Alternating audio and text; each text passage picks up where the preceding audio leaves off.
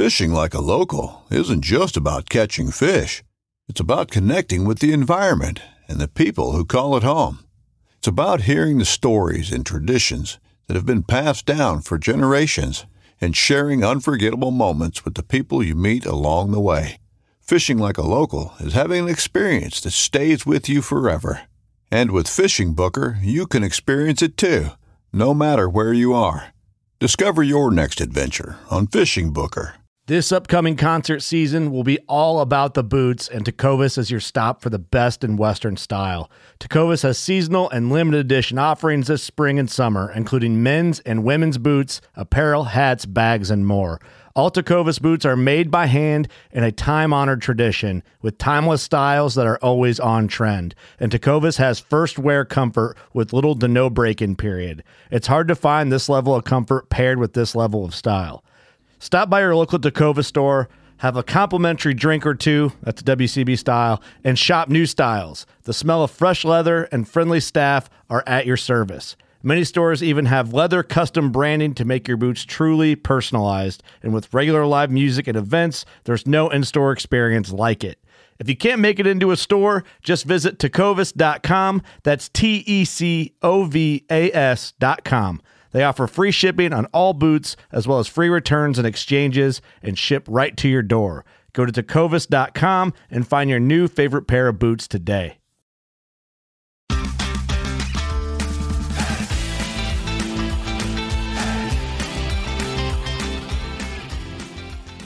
Hello and welcome to the Publicly Challenged Podcast. I'm your host, Luke Oswald, and I hope you join me on my quest for knowledge to become a better public land hunter, angler, and forager. Stick with this and who knows, maybe we will learn something together.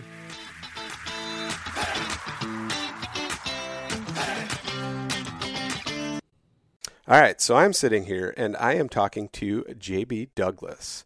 And JB, would you like to go ahead and introduce yourself for everyone listening? Of course, yeah. Hi, my name is JB. I'm a forager and a food maker. That's kind of what I like to identify as. I direct some of the culinary and community development work for Forage Market, and then outside of that space, I do a lot of my own recipe development work with Wild Foods. And we've a couple little baskets, just spewing things that I do, but most of what I do is is my work at Foraged, doing wild food recipe development, and then I'm in grad school right now for a master's in sustainable food systems. So, sustainable food systems, what exactly does that entail? Are we talking like long-term vision for the environment, for people, for what does that entail?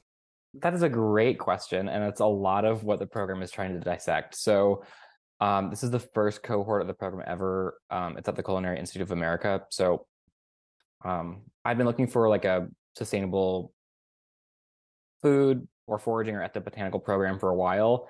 None that were like fitting my needs. But this program came out, which was exciting because it's like specifically through a culinary lens. It's not just like an ag program or not just like a public health program. So a lot of the preliminary foundational work that we're doing is around like defining systems thinking, and defining what sustainability means. Like, how have humans conceptualized sustainability throughout history? How do we conceptualize it today? What are the components that make something sustainable or unsustainable? And then how do you apply that framework to the mass entanglement and complexity of the global food system? Politics, it's kind of, money. I kid about this, but it's not a joke. With like just about every week, the assignment will be like, look at this major world problem, dissect all the ways in which it is terrible, and then fix it. And then, in a week. This week, my assignment is to literally analyze like a whole variety of global and local food insecurity programs and hunger assistance programs, and then propose sustainable alternatives. So it is quite literally to solve world hunger this week. So I'll let you know on Monday how I figured that out. So, like, what's crazy about that? And you see a lot of people, and I think it's the wrong approach, but like giving meals to people in Africa. And when they do that, the food that they're giving them is not part of their regional diet, number one. Number two, it's going to cause long-term health problems. We've seen it. We've seen it with the indigenous here already, what we've done by giving them only certain staples to feed themselves on. I just find it fascinating and crazy, and it angers me at the same time. It's like, what the heck? Or the other thing, yes, the emissions and the greenhouse gases that are put off by all these commercial feedlots, right? Yes, absolutely horrible. Should we be doing it differently? Yes. How can you do it on a mass scale? Problem. But Huge. if you get other farmers on board, and the perfect example of this is White Oak Pastures. And I believe Will Winans or Wainans, something like that is the guy's name that started, but you know what I'm talking about, right? And the regenerative, actually, what does he call it? The Serengeti method, with the rotational and intermingling of certain species at the same time, and the effects that it has on the soil and the plants, the feed, everything about that place is the model of the way most farms should probably be ran. It's amazing. Yeah. And it totally is. There are a lot of examples of small and mid-size and some large-scale farms that are successfully doing that. But there are so many complex challenges. I know. Trying to scale it, right? Socially, politically. I mean, it just, every time you look at it from a different angle, there's another challenge. And so a lot of what we're doing is like trying to find the highest leverage points within a system to be like, okay, we've narrowed scope down to this thing. How do we effectually make a change here in a way that it will actually ripple out to other parts of the system? So, because we can't tackle everything all at once, right? Everything has 1,000 different problems at once. So I'm kind of focused in on the ways that wild foods and the wild food industry have the potential to create alternatives to mainstream food systems, and what we need to do as an industry to like move towards a sustainable growth of that industry that positively affects the environment, positively affects people and social lives and public health, and positively contributes to the economy. And that's a challenge, right? So, there's so much that goes into that. Are we talking just like riparian, forests everywhere, or what are we doing? Just making like... I think there's a lot of potential models and a lot we have to explore. What I do, so I can't say that I have like clear-cut solutions for like what we should be doing. Of course I don't. But there's visions, right? Like there's a vision. But there's visions.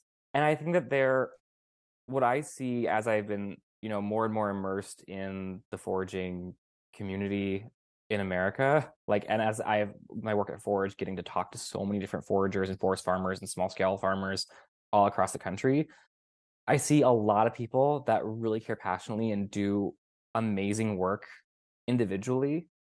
And we lack a lot of this broader organization or broader community structures that can really propel us forward.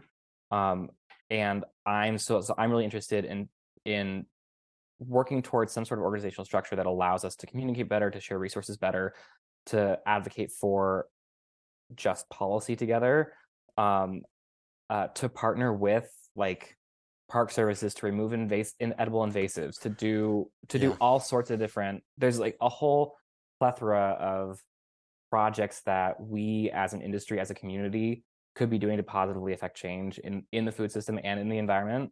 But we need some sort of structure that is getting us to a place where we can commune and organize together, right? Yeah.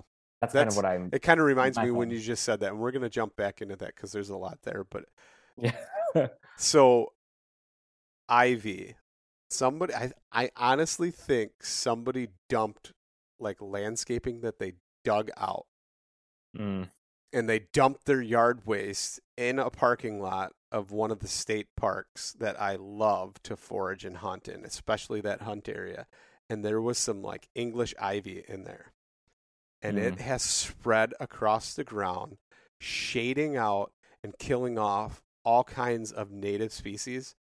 And every time I walk through there, one, it saddens me, and two, it makes me so mad. But I don't even know the proper channels to go about getting rid of it, eradicating it before it does even more damage. I mean, it's taken up like an acre or more of landscape already. That's how, like, within a year. Yeah. That's crazy. And and I don't want to lump any like fault or blame towards whatever park services are managing that area. Like, who knows what their systems are, who knows what's on their radar.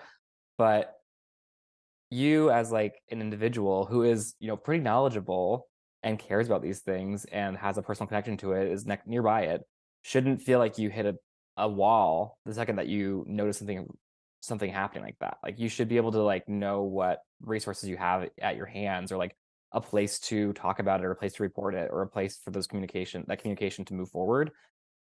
Because we have all of these like citizen scientists and all of these conservation, like at-home conservationists all over the country who care about these things, but most of us are looking at our books and going to the woods by ourselves.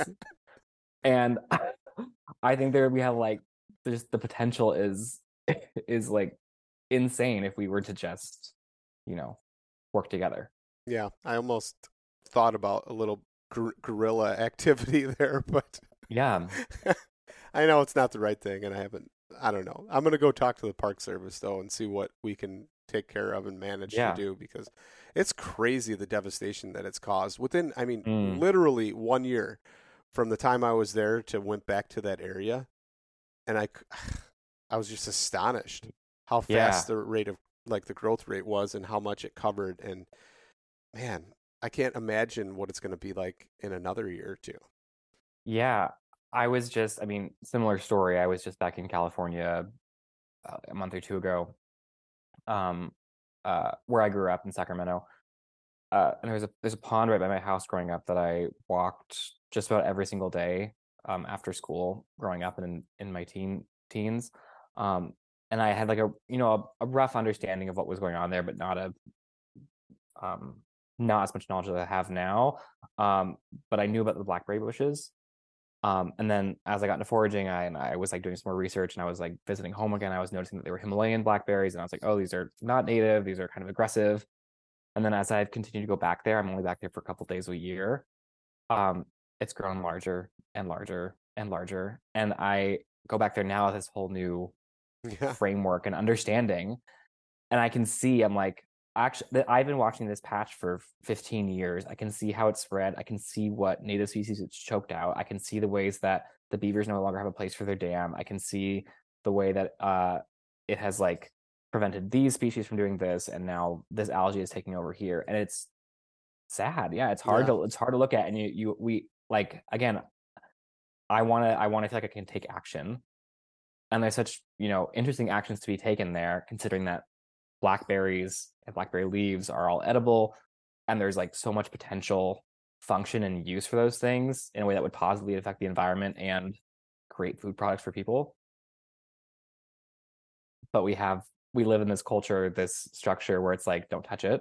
Yeah, right. And and the park services are notoriously difficult to get in touch with, and don't really want to talk to foragers. So yeah, such an interesting dynamic there, which kind of rolls into what you previously mentioned, which was getting park services in different places to actually acknowledge the invasives and then consume them, or let us take them, right? And remove them. So let's go into that and kind of what you meant by that. Yeah, I think this is definitely a vision rather than like a lived perfect plan, of course. Like, this is something that has like been floating around my head for a while. There was there's a paper that came out, I think it was 2018, Balin Linnekin, I think it is. It's about wild food laws, wild harvest laws in America. And he specifically looks at the national park system, the 59 national parks, and looks at like the legality of the regulations that they've set out about foraging and what it says about, what those regulations are rooted in. He tries to decipher how they're developed and why they're developed that way, tries to interpret why they change every year. And there's a lot of unclarity and confusion around it. But what he argues, looking at policy and what is put out by these park directors, is that foragers are not seen as conservationists, and they're not seen as they're seen as like a threat rather than like an asset. So what I'm interested in is part of what I'm interested in is like working towards policy that legalizes foraging overall and works closely. And I think to do that, we have to work closely with park services and land management services, because we're on the same team. None of us want 1,000 foragers going to the same park and stripping something that shouldn't be happening. Right. None of us want that. But I do think we have to open up the channels of communication to collaborate on projects. Like, for example, if someone in the South is like, I've got all this kudzu, like, let's assemble a team to like clear out. What if we like set up a supply chain to like a food incubator nearby, or like a co-packing facility that can then process all of those leaves into some sort of product? What if we start a mission to like eradicate Japanese knotweed in a certain section in the north? Why can't we use the manpower that we have in this community to partner with the service, eradicate that species, turn them into pickles and sell those to people, or give them to food banks? There's so much available to us, but we have really lacked, I think, from my perspective, we lack the organization to like make vision projects like that happen. Yeah. So Japanese knotweed, can you really eradicate it? Great question. Through foraging. Great question. Great question. Obviously, I'm not gonna say it's gonna be like gone tomorrow. But something that really like stuck with me one time, I wish I remember who said this, but they were like, if very evil people can nearly eradicate the American bison in, we have the ability to eradicate an invasive species. Like, it is not like, or at least to try, right? I'm not going to say, I'm not going to like purport that we can completely wipe out something that is like that invasive and regenerates that easily. But I certainly think there's value in removing a lot of it and turning it into food for people. Yeah, man, the American bison, that whole thing. Whew.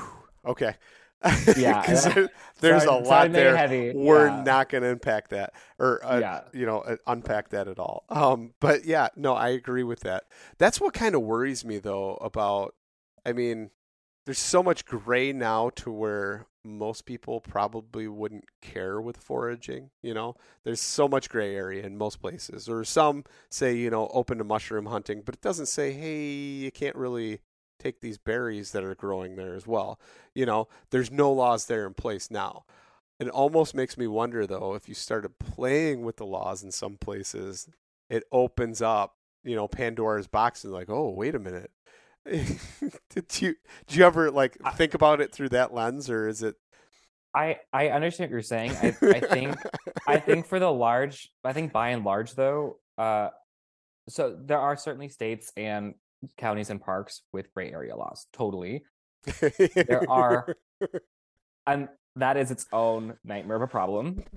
But there are also a lot of states and parks and counties with prohibitive or highly restrictive laws that are based in racist policy, that it was like designed to like strip food sovereignty away from cultures, and were designed to keep specifically enslaved Black Americans from being able to, supplement the diets that they needed. Keep them on a sharecrop or something. Oh, wow, that's right.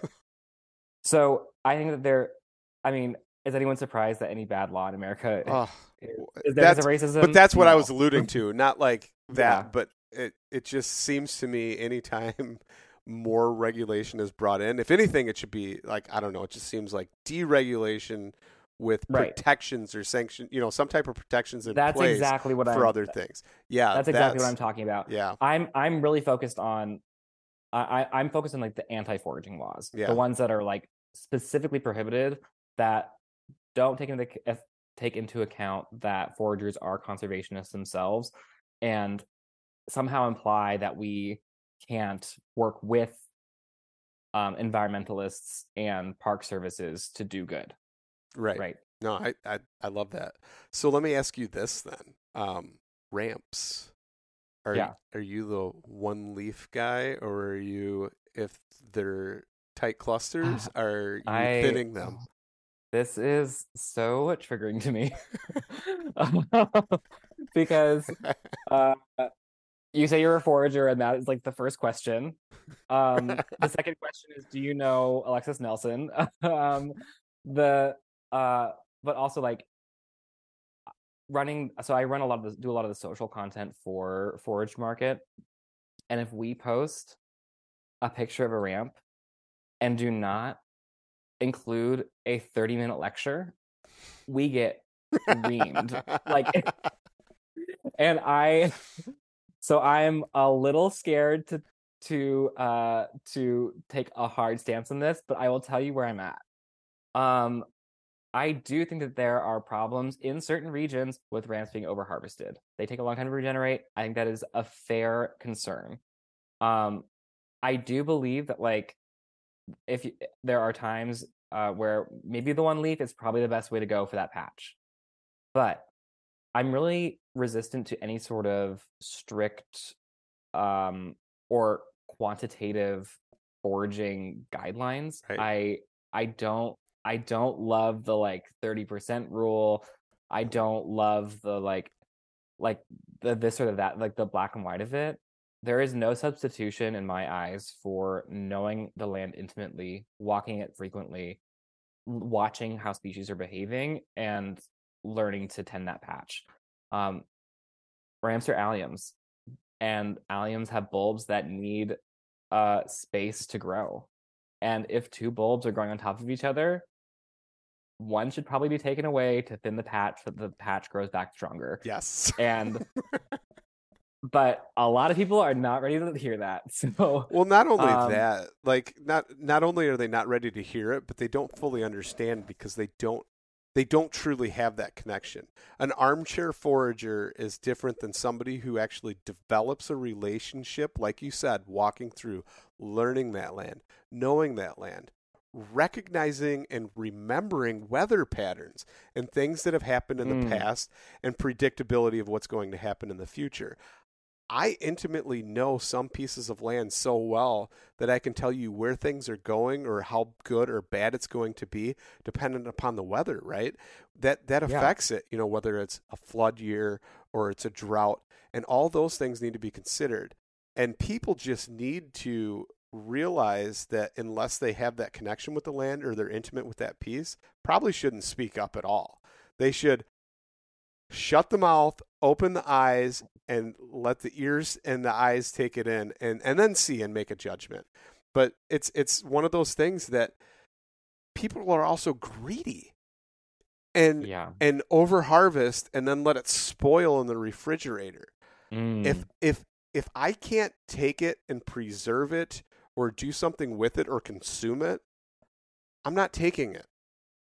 Yeah, that is one of, like, when I say I don't like the quantitative rules, like, this is one of those qualitative rules that I live by, which is that, like, even if I'm looking at it and there is a healthy patch of something and it's in peak harvest mode, if I do not, in the moment, know the exact thing that I'm going to do with it, this is me personally, if I don't know the exact thing I'm going to do with it, I do not harvest. I need to know, like, exactly what meal I'm going to put it into or exactly what preservation technique I'm going to use. I need to know what day I'm going to use it. Otherwise, like, there's no point to me. Like, it's the same method. I wouldn't go to the grocery store and just like grab food I didn't think I would cook through at some point. Like, I'm not gonna spend my money on that, and I don't need to affect that ecosystem. If I'm not gonna like actually utilize it. If it's an invasive, sometimes I harvest it anyways. if I see some autumn olives, I might grab some before I know what to do with it. But aside from that, Yeah. I'm really intentional before I pick. And I feel like so many kids, and maybe they need Aesop's fables or something like that in their life to teach them that, because they don't have it. The people just don't have that sense of, responsibility to have the stewardship and say, I want, but if I don't need it, then I'm not going to take it. And there's just that consumerism that society has built that keeps people wanting more and wanting it instantly, rather than, like we talked about earlier, just walking through the woods and not looking for one specific thing, but letting yourself just go within the moment and flow through and find things. And yeah. And I'll acknowledge, like, there is definitely some privilege with that act. I am not food insecure, so for me, finding something in the wood, like not finding something in the woods, is not going to affect my ability to eat dinner that night. And so I think that there are some populations, some cultures, especially in America, that do need to have a different relationship to the woods when they go out there, if that is a real food source for them, a main food source for them. But I think for a lot of us that are engaged in the space that are not food insecure, yeah, I agree that consumerism really creeps in, that and it's hard to shake yourself of that sometimes, because that's just so pervasive everywhere in America, right? Yeah. I think the only thing that I've ever seen, as far as people that actually were pretty good stewards of the land, but for some reason overtook, was quail. I mean, you know what I mean? Because it was an ethical people. They lived off the land for the most part throughout the South, lived off the land and managed it to where they could continue to live off the land and harvest these different things. Typically did not over harvest. But with the quail, I think there might have been some other factors involved, as far as fertility or some things, that the discoveries weren't growing, and they're still using quail baskets and harvesting all these quail, and eventually, I mean, they're pretty much gone. It's yeah, well, this is an interesting thing that you bring up around the complexities of why people harvest or eat what they eat, right? It's not just never just about calories. There are so many social factors at play, economic factors at play, emotional factors at play, cultural history practices at play, that weave this really complex web of why someone wants to or needs to eat something in a certain moment. And it's hard to detangle the ethics of any of those choices. Even you're oh, this thing is the environment is getting out of balance in this moment.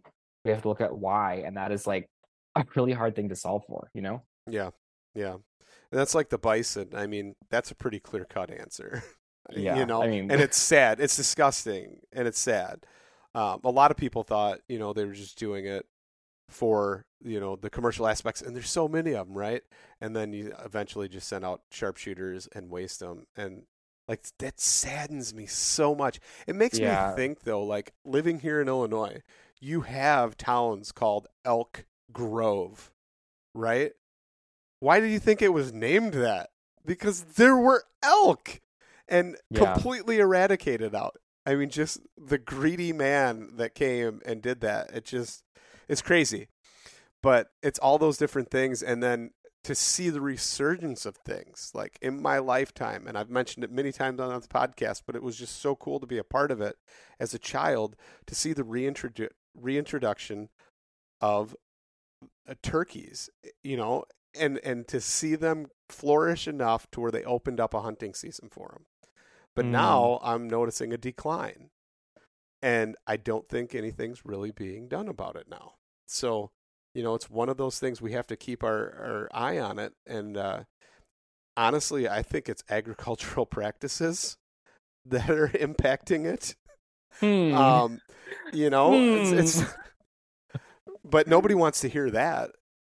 Oh, I would love to hear that. I just did a residency a few weeks ago in California, just touring a whole bunch of farms of all different scales and sizes, and I walked away with a much more complex view on what farms are doing in America. The impact is ridiculous. Yeah. Not to mention just the fact that like I love fall, but I hate harvest season. What? Why? And I'm not talking like small scale harvest season. I'm talking, I mean, Ohio's the same way. Illinois is the same way. Commercial agriculture, big farms, how they're taking it out, throwing, toxic pesticides and herbicides into the air along with mold and everything else.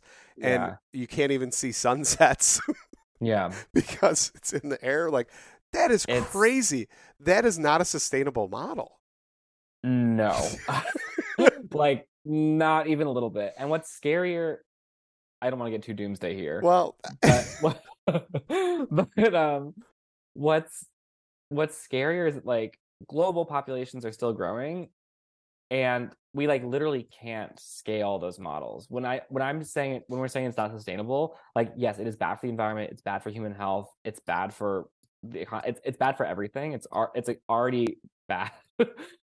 But we literally can't scale it any further. Like, if we keep doing that, we're just more people will die and more ecosystems will get torn out. But that's what I find. I find it crazy because but it's hard to detangle yourself from that system as it's been built, because so much of that is for better. I mean, I'm not saying this is I'm not advocating for this, or for the way the system is, the like global agricultural system is working right now. But it like feeds a lot of people, and we can't just strip those systems away without having major, even more hunger problems than we currently have. Like, the complexity of that is insane. And then you look at them in America specifically, we are losing, I think, pursuing wild game in wild places. Tune in to Hunt Stand Presents Saturdays at 8:30 p.m. Eastern. Waypoint TV, the destination for outdoor entertainment. Brave anglers search for the one they call king, but who will take his throne? Tune in to Waypoint TV's Battle for Silver, Saturday, May 18th from 12 to 6 p.m. Eastern. Presented by Abyss Battery. Waypoint TV. I'm sorry to throw out a fact that, like, without understand a source, but the most recent data that I looked at was we were losing about 2,000 acres of farmland every day in America for all sort of development, whatever, sale, or whatever, and we have like a decreasing number of farmers in America. So we're just like running out of land and people to produce the amount of food, like a higher scale of food. And it's like putting so much pressure on those big ag systems that are already a sustainable nightmare.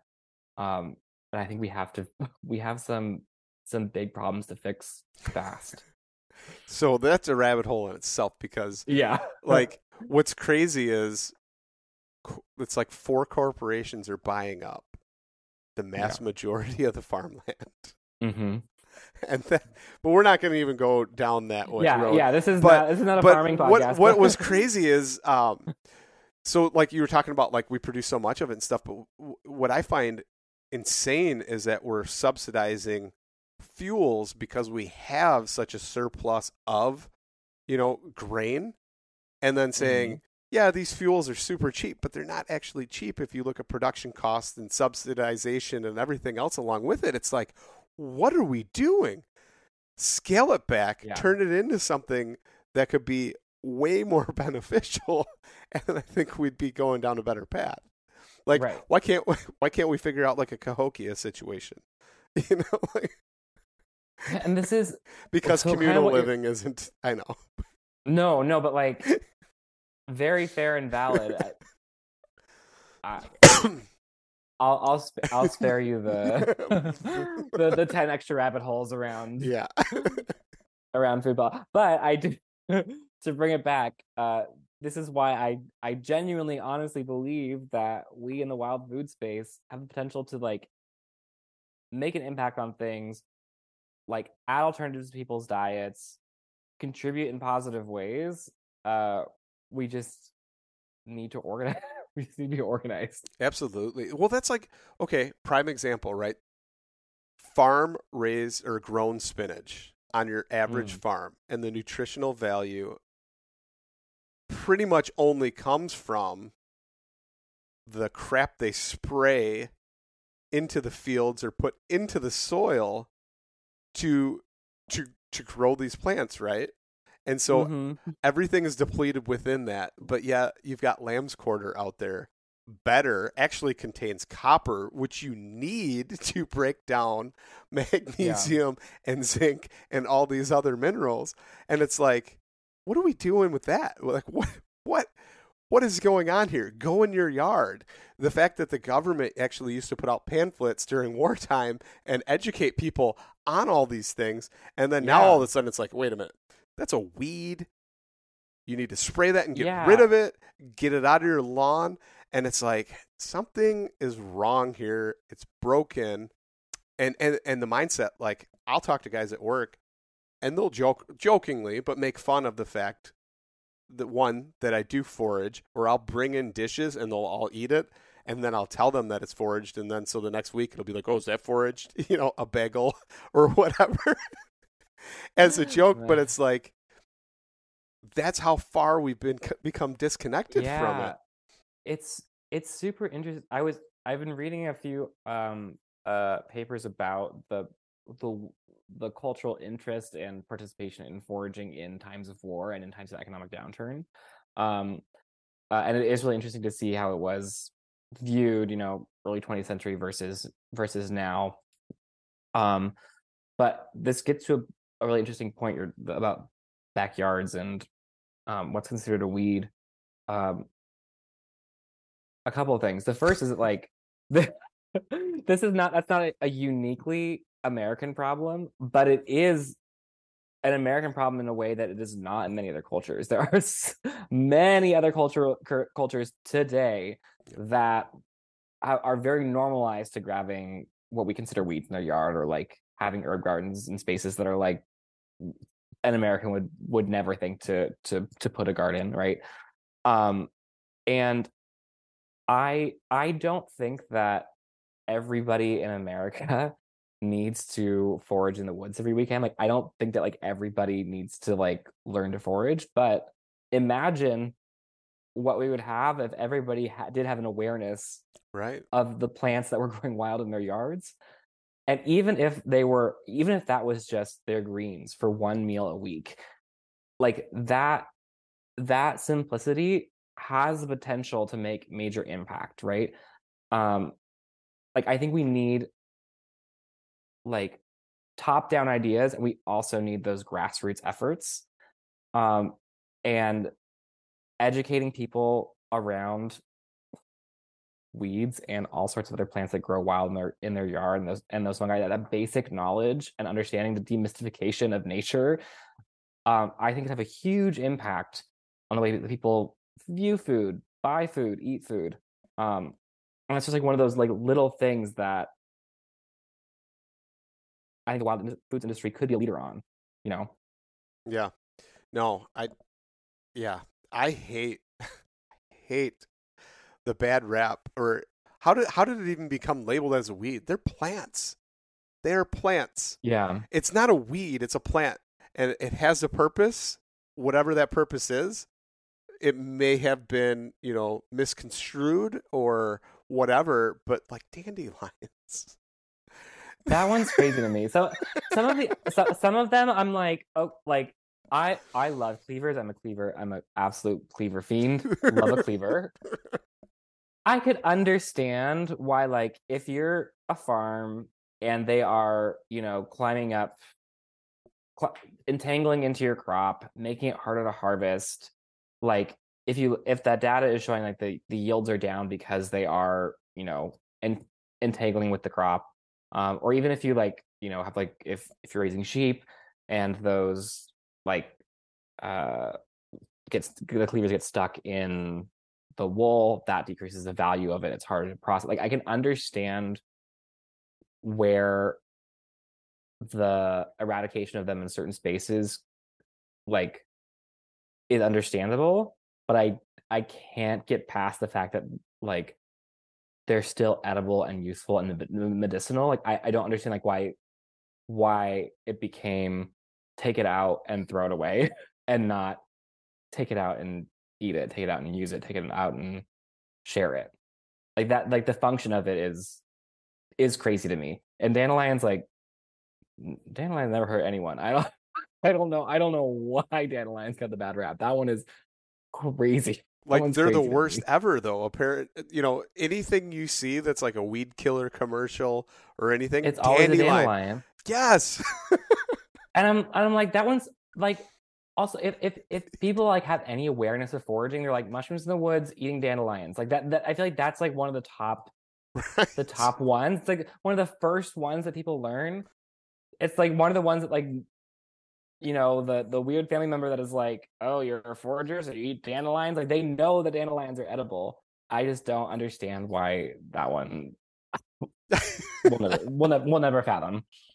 Yeah, it's a pretty nuts thing. That'd be to interesting. See it like that.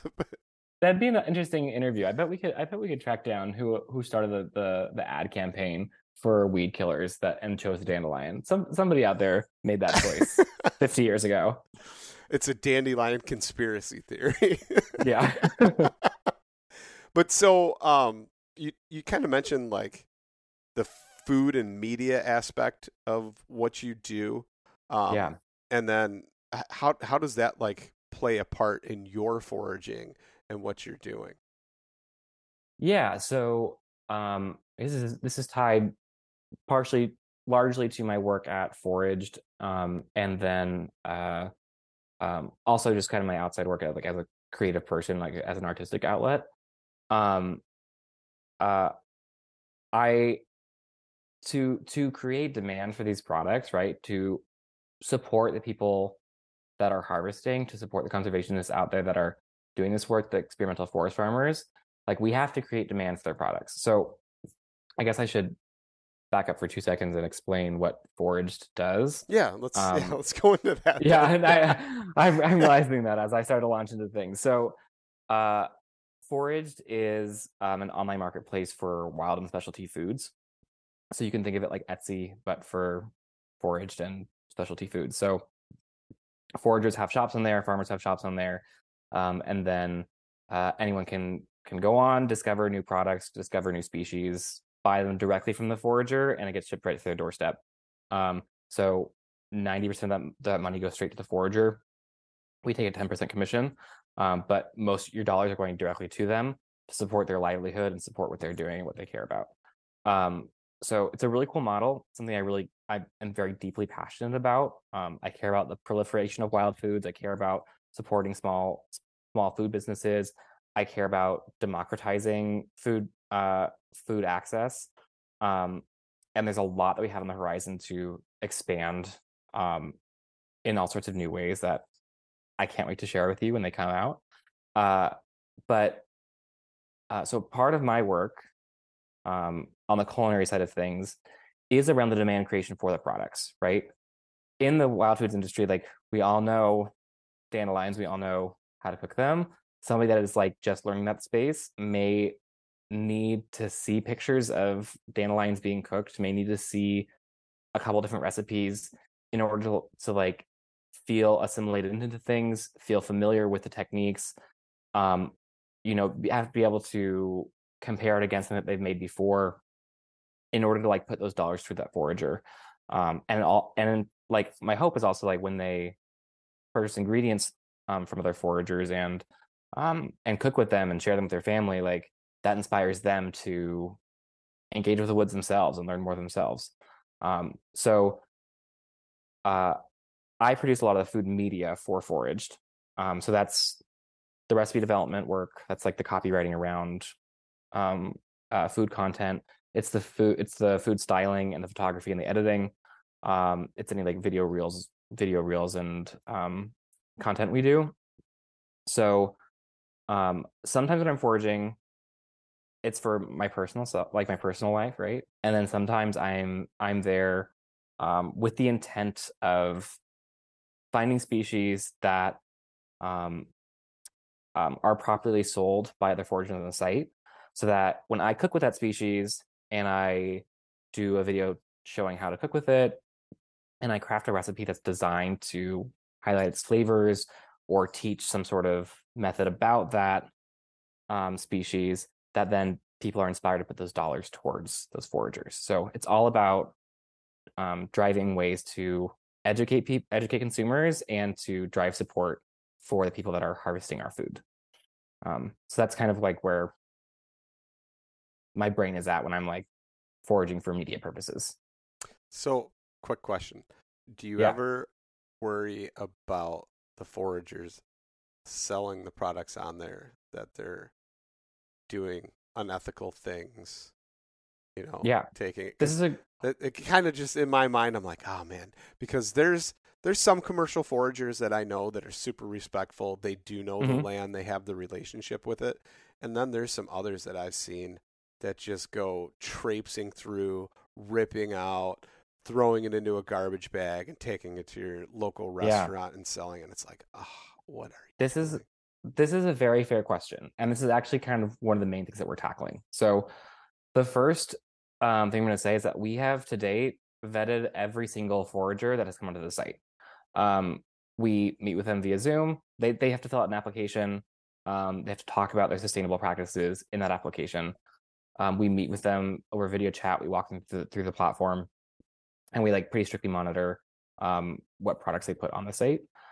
So all those things are in place to begin with. I'll also say it's kind of been a non-issue because we have established ourselves as a brand that cares about these things, and we are ourselves foragers and farmers. Like we're not just some tech bros that are building an app. Like right. We are ourselves foragers and farmers. It's almost been a non-issue. The people that come to the site also ask those same questions and are really adamant about it and really care about it and are really earnest about it. And so it hasn't. We've only had to. It's been very rare that we've had to take corrective action, or we've spotted things that we had to ask questions about and open a conversation about. For the most part, it's been a non-issue, and I'm really proud that of the work and the people that we've been working with. That's awesome. That's pretty cool. So, you told like what Forage does and stuff like that, but so when you're developing something like right now, for instance, what are you looking forward to that you most likely want to create with, or want to use for inspiration for something? Yeah, I'm really excited about what's coming up in the winter. So actually just today, well, I guess it'll have been out for a second when this episode comes out. We just released a new Rewild Your Holiday. It's like a mini digital cookbook that kind of walks through weaving some common wild species into classic holiday dishes as a way to again introduce people to wild foods in a familiar setting. So I'm a little fresh off of that still. My brain has been a little packed with that little project, and I haven't opened up to what's coming next. But this will be my first winter with Foraged. I started in February this year, so this will be my first winter proper, and I'm really excited to just sit down with the team and think through, ask our vendors what they've got coming up, what they want to see more of. And then strategizing what species do we need to highlight, where do we need to put our efforts and our focus to get more sales to you guys as vendors, and to educate the public in a way that feels fresh and exciting, but educational at the same time. So in my head for winter stuff, I'm picturing soups, stews, something hearty, bone broths, amaranth sourdough breads, Hell yeah. Yeah, I would love to do some more wild grains and breads. We haven't seen enough on the site to merit that those recipes yet, but I've been collecting my flowers, and I've been experimenting here, and then I'm so excited to dip into that. Interesting that you mentioned soups and stews. I think that is right up the alley for winter, of course. What I hear when you say soups and stews is something that is really core to all the recipes that I develop, which is that they're meant to be shared. I think there is very rightfully an entire industry of food and recipes and meals that are scaled for one or two people, but the specialness of and the care and intent that goes into when you're out in the woods, and you have that experience and you want to come home and share it with a friend or a family or a neighbor or your community. Or on the alternate side, if you're not the forager yourselves, if you've like gone out on a, maybe buying chanterelles from a local forager is like really new for you and super exciting. Like you want to have that moment of communion and that moment of sharing with your friends. So especially in winter, just like you said, the soups and stews, we're always scaling and thinking about what is the moment that it comes to the table and how is it being shared with people around you. I'm never like shooting things that are just in one little plate. It's always stacks of plates. It's always large vessels, because we know the importance of sharing in this community and in this space. Yeah, that's awesome. That's can you share any of the recipes from the like rewilding your holiday stuff? Is that okay. I think I would be happy to. I guess I should make an assumption about when do you think this episode will air? Soon. Okay. Very soon. It was supposed to don't put this in. It was supposed to drop today. That's fine. It will it probably will drop tomorrow, but somewhere in the next couple days. So it'll be out for about a week. Yeah. So Great. Perfect. Perfect. I would be happy to share. So we've got it's a mini cookbook. There's like 7 full recipes in there. They reference a bunch of the other ones that are on the site. But these are 7 originals that have not been published anywhere else yet. Some of them are riffs on classic holiday dishes. So Victoria Granoff's Simple is Best dressing, which is like a really pared down but really well written recipe for like stuffing, like big torn croutons, big like rosemary, sage, thyme, parsley, like really classic herbs, and just some celery, a little bit of onion. So we're taking that, but instead of using croutons, we're using wild rice. So I'm adapting that recipe, learning how to accentuate the nutty flavors of wild rice, and adding in just enough herbs that it feels like has some of those classic flavors, but opening up all these possibilities for throwing in spice bush or carrot seeds or like there's this whole world of wild spices and herbs out there. And so I try really hard with recipes to give something that feels foundational, that is like highlighting one main thing. So in this case, the wild rice. It's based off of a classic recipe, so it's going to hit all of the same flavor notes that you're expecting to see. But then I work in these little moments of options. So I'm like, if you want to keep this classic, go in with that rosemary, sage, and thyme. If you're a forager yourself, or if you want to try something new, like try it with crushed sweet fern leaves and carrot seeds and some a little bit of yarrow or something. Like there's endless opportunities.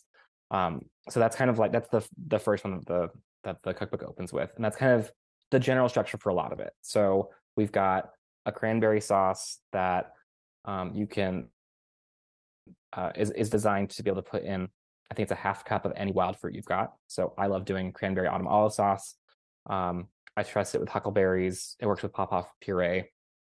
So just to give like that little extra interest and variety and options for what you have access to, but it's still hitting that like big moment of sweetness, acidity, color, and like a hint of spice that you expect from the cranberry sauce on the table. So that's two of them. The other one I'll throw out in there that I'm really excited about is our autumn crunch pie, and that is a take on a classic. It's a take on a classic pecan pie. This was actually, I do too. I love pecan pie. But this recipe is a really great example of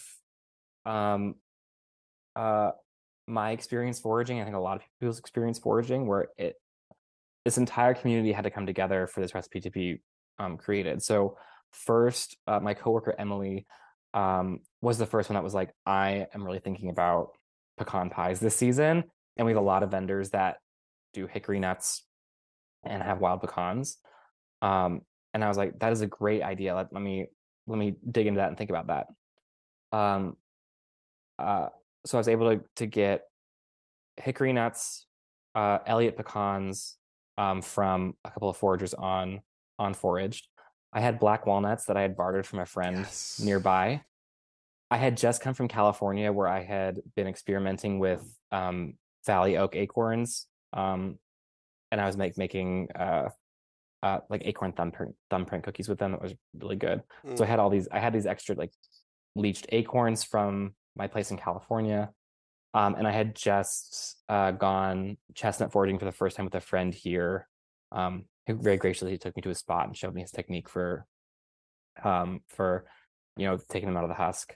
And so I had all these nuts from all these different parts of my life that came together to make this beautiful pie that was just like 5 different kinds of nuts. Looked so beautiful in the shot. It's like this whole range of colors and textures, and it hits those same important notes of that pecan pie, but it's from all these different wild sources. And so I developed it in a way that you can use whatever nuts you have on hand. Right. I did it with a bunch of different types. You can totally just choose one if you've got it. And then the other piece of balance that I kind of brought into play is in the filling that goes around those nuts. I tend to find like very sweet and cloying in a lot of pecan pies. So we've added in a little bit of miso and a little bit of apple cider vinegar. It's just like brightening things a little bit. It's giving that like extra little something of the saltiness in there. So not a revolutionary technique to bring in acid or salt into a dessert. But I think in this particular case, it like really mellows out that filling, and it takes it to a place where it's like a little salty sweet. So it's very much a dessert. It is very much a nut pie, but it's got all this other, story and oomph and possibility to it, Yeah. So like right now in my head, I am picturing chestnut flour, acorn flour, and wild rice flour, gluten-free crust, maple sugar used for the pecan pie. Yes. And now it's a gluten-free pie and I can eat it.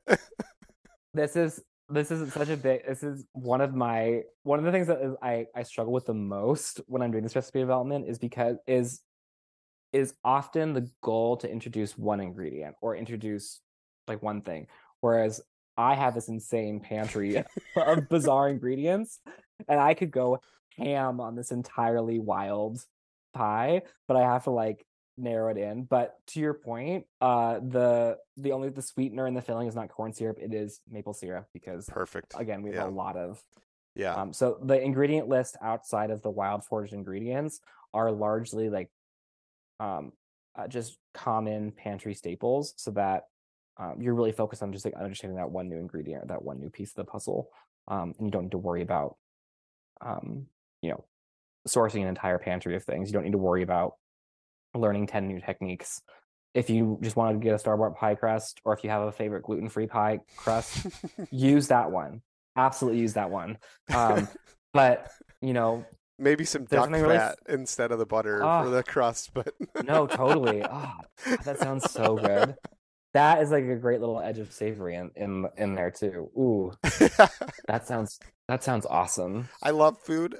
My problem is I just never take enough time to create it. Like, I'll make some phenomenal dishes, but sometimes I just simple, get it cooked, eat it. It's going to be good anyway. Just highlight the natural, being of whatever it is, So exactly.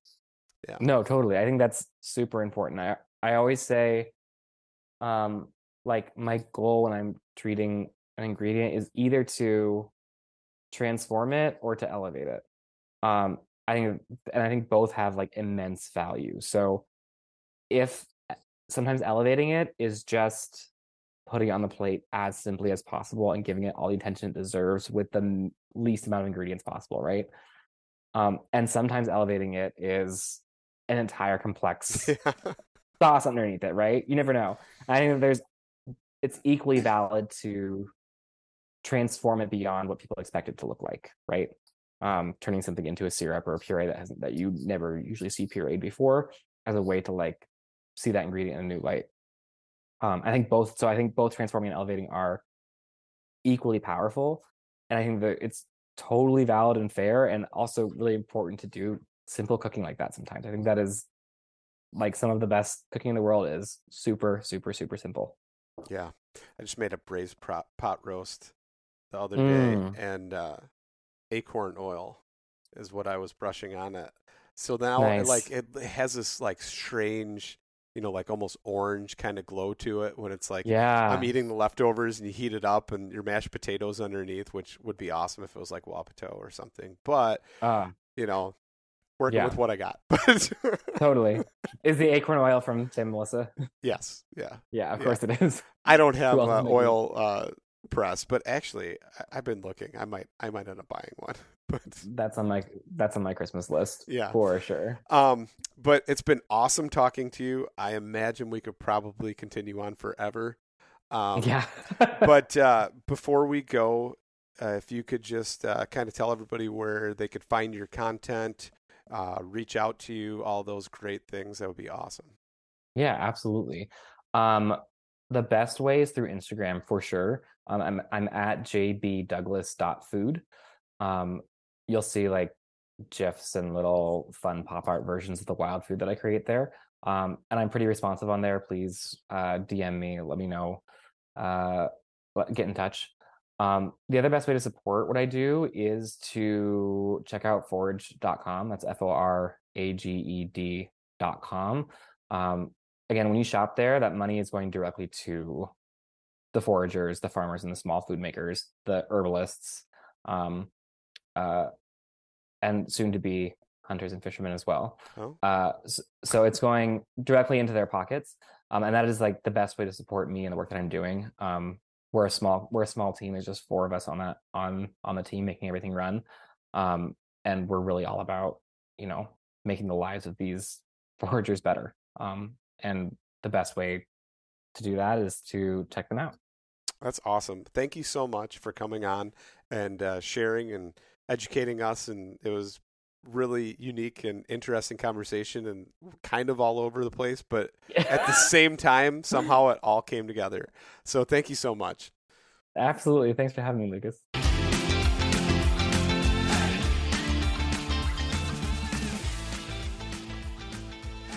And once again, thank you so much for listening to the Publicly Challenged podcast. I hope you enjoyed the show, and if you did, please subscribe on whatever platform it is you're listening to. Also, if you could leave a review, that would help us out.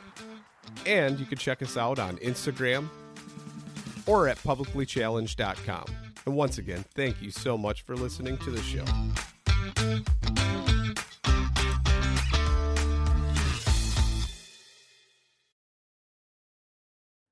I'm Will Cooper, host of HuntStand's Make Your Mark podcast. If you haven't already, download the free Waypoint TV app to listen to our podcast and watch the original films from HuntStand Presents, anywhere, anytime, and on any device. When you go out there and the fish are where you think they are, any one of these casts could be the bite. It's the most exciting fishing that I know, right here at Hawks Cave.